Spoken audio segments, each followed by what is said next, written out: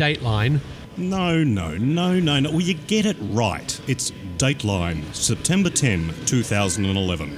Hi, I'm Anthony Simmons, and this is the Australia Desk. It is indeed for episode 164, we think, because we haven't got internet connection here, folks. But welcome back to the Australia Desk, coming to you this week from the PCDU mobile studio. We're set up here at Coldstream Airport in Victoria for the Mission Aviation Discovery Day. And boy, I tell you what, hasn't been the best day for an air show, guys. It's been a bit wet and woolly. It's been rain off and on, low cloud, occasional sunshine, cold, wind. Melbourne, spring. But they did have free sausages. Only at the end, after a few of us had paid for them. Look, don't talk about food, please. Sorry, we didn't mean to rub it in, Steve. But how are you going, Steve? Yes, down 16 pounds so far for Americans, or... What's that in Australian dollars? Yes. I think it depends on the exchange rate. It's about 74 pence to the dollar. Yes, that's 7.5 kilos, only about 3 tonnes to go. You'll get into that light sport aircraft very soon, mate. Yes, light. Never a word that's been associated with me, but let's not talk about that. Let's talk about Ansett Airlines. Now, of course, we don't talk about them much because they actually perished on the same day that the World Trade Centers perished by sheer coincidence. And it's been 10 years, but finally the receivers that have been working very hard for all of this time have managed to get back a final settlement for entitlements that were owed to their workers to the tune of 97 cents in the dollar owed. So pretty good result, even though it's taken a long time. I think it's actually testament to the administration process that was undertaken with Ansett that they have achieved such a fine result for their employees, rather than doing what the initial plan was have a rapid fire sale at the collapse of Ansett, and the employees were only looking at potentially getting their entitlements in the vicinity of 30 to 35 cents in the dollar. Exactly. If they had have done a fire sale straight after Ansett went under, then it was depressed market. Airlines were in trouble post 9/11, and then there was the SARS, the birds flu, all those kind of problems that kept people from flying. But now things are picking up again, even with the GFC, and it's been a lot easier to sell assets such as their simulator centre and so on. Well, in addition to the three of us being here, of course, Anthony Simmons, the infrequent flyer, who's stolen my studio, and we managed to track it down, and he set it up here. He's done a good job. We've also got Ben Ippolito with us, who does the air traffic control segment on our program. Ben, you've flown Ansett in the past? I have flown Ansett only once or twice, though. Being a little bit younger than other members of the podcast here, I'm the damn web of the group. Such as myself, who's sitting here, who's done from Sydney to Adelaide return in the cockpit of a 727 with Ansett.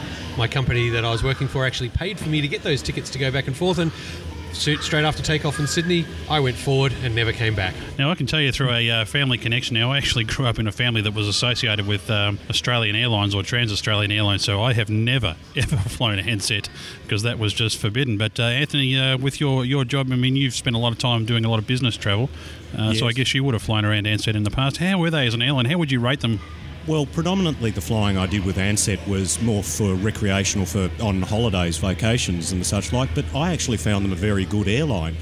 Their standards of service were comparable to both to Qantas, and all in all I'd say they did a very, very good job, and I think it was a shame and a disappointment that they closed in the fashion in which they did, and shut down literally overnight. Well, they were in trouble for a while, and then they had the hassles with their 767s, some paperwork and maintenance issues that got them grounded. It was they grounded all the Ansett 767s, but not the whole of the fleet, nor all of the other Ansett aircraft.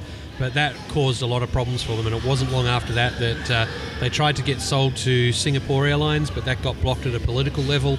Air New Zealand came in, and by that stage it was pretty much a big disaster. Air New Zealand, apparently back then government run, stripped out a lot of assets. Then Ansett went belly up. I seem also to recall, even though I am the infrequent flyer and know nothing about the aviation industry, that Ansett had a long history of ongoing problems in regards to maintenance because of the wide range and variety of aircraft that they used. There wasn't a standard for the fleet. It was literally they bought whatever they wanted at the time, which had an impact in parts, maintenance, inventory stocks that needed to be maintained, and that certainly didn't help the bottom line. Yeah, training and currency was always an issue for them. I think at one stage they had probably about 7 different aircraft types. I heard that quoted recently. And that does have a big flow-on effect because you've got to train crews to operate on all those different aircraft, and that's always going to be a very, very costly exercise. Not impossible, But for our American listeners, where you've got a huge population, probably the economy there can support a much larger range of aircraft flying within an airline. But here in Australia, where we've only got probably less than 20 million people at the time that airline folded, that's always going to be an issue. Ben, you're a commercial pilot as well, an air traffic controller, so that's. I think you were looking at the airlines at one stage. Did you ever look at Ansett? They had a pretty good training scheme going. I was actually going to be an Ansett boy. If I had have had applications in with the two, my choice would have been for Ansett. But back to what Anthony said about the various types and things that they had, they did also have the 3-crew 767 experiment. Correct. No, the only airline in the world doing that. Because of the engineers union, they had to put that engineers station on there in what is essentially a 2-crew aeroplane because it's designed that way. So they had that experiment, and then at great expense to the airline, they slowly converted all those aircraft back over. But anyway, it's a good thing that the receivers there, Korda Mentha, they have been working for a decade now to get that result, and I think that's the best they're going to do. They've had to sell off a lot of assets and try and get as much value back as they can. Many former staff that have been interviewed in the media this week all seem pretty pleased with that result. There was quite an emotional time, and of course it didn't make a lot of news headlines at the time because of the events of September 11 obviously overtook that. But I think a really good result, and I think most people will be happy with that. Yeah, it is a shame that Ansett went. It's great that they've got their money back, but you're right, Veggie, that was a really weird experiment having those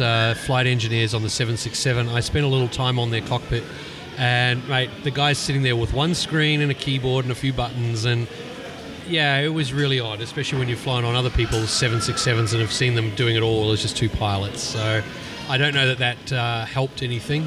Would have made it a lot more expensive, and also made it very hard for them to get rid of those aircraft afterwards. That's absolutely right. Well, guys, I tell you what, I think we're going to have to pack the mobile studio up here before we freeze to death.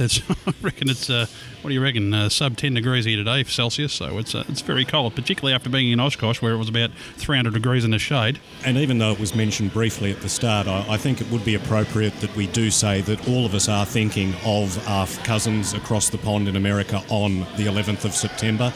This is, of course, the 10th anniversary of that terrible, tragic occasion. Of which Australia has been inextricably linked. And I can only say, at least on my behalf and on behalf of the rest of the PCDU boys, that our thoughts are with you. That's very true, Anthony. Thanks for joining us here today. And Ben, thank you for sitting in. We haven't had a segment out of you for a while, so it's we have to get you back and working, mate. Yeah, so I'm going to have to get some time off, and I'll be in the PCDU Northeast studio shortly.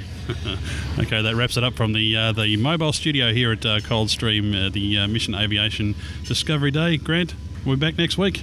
Oh, very likely. Cheers, folks.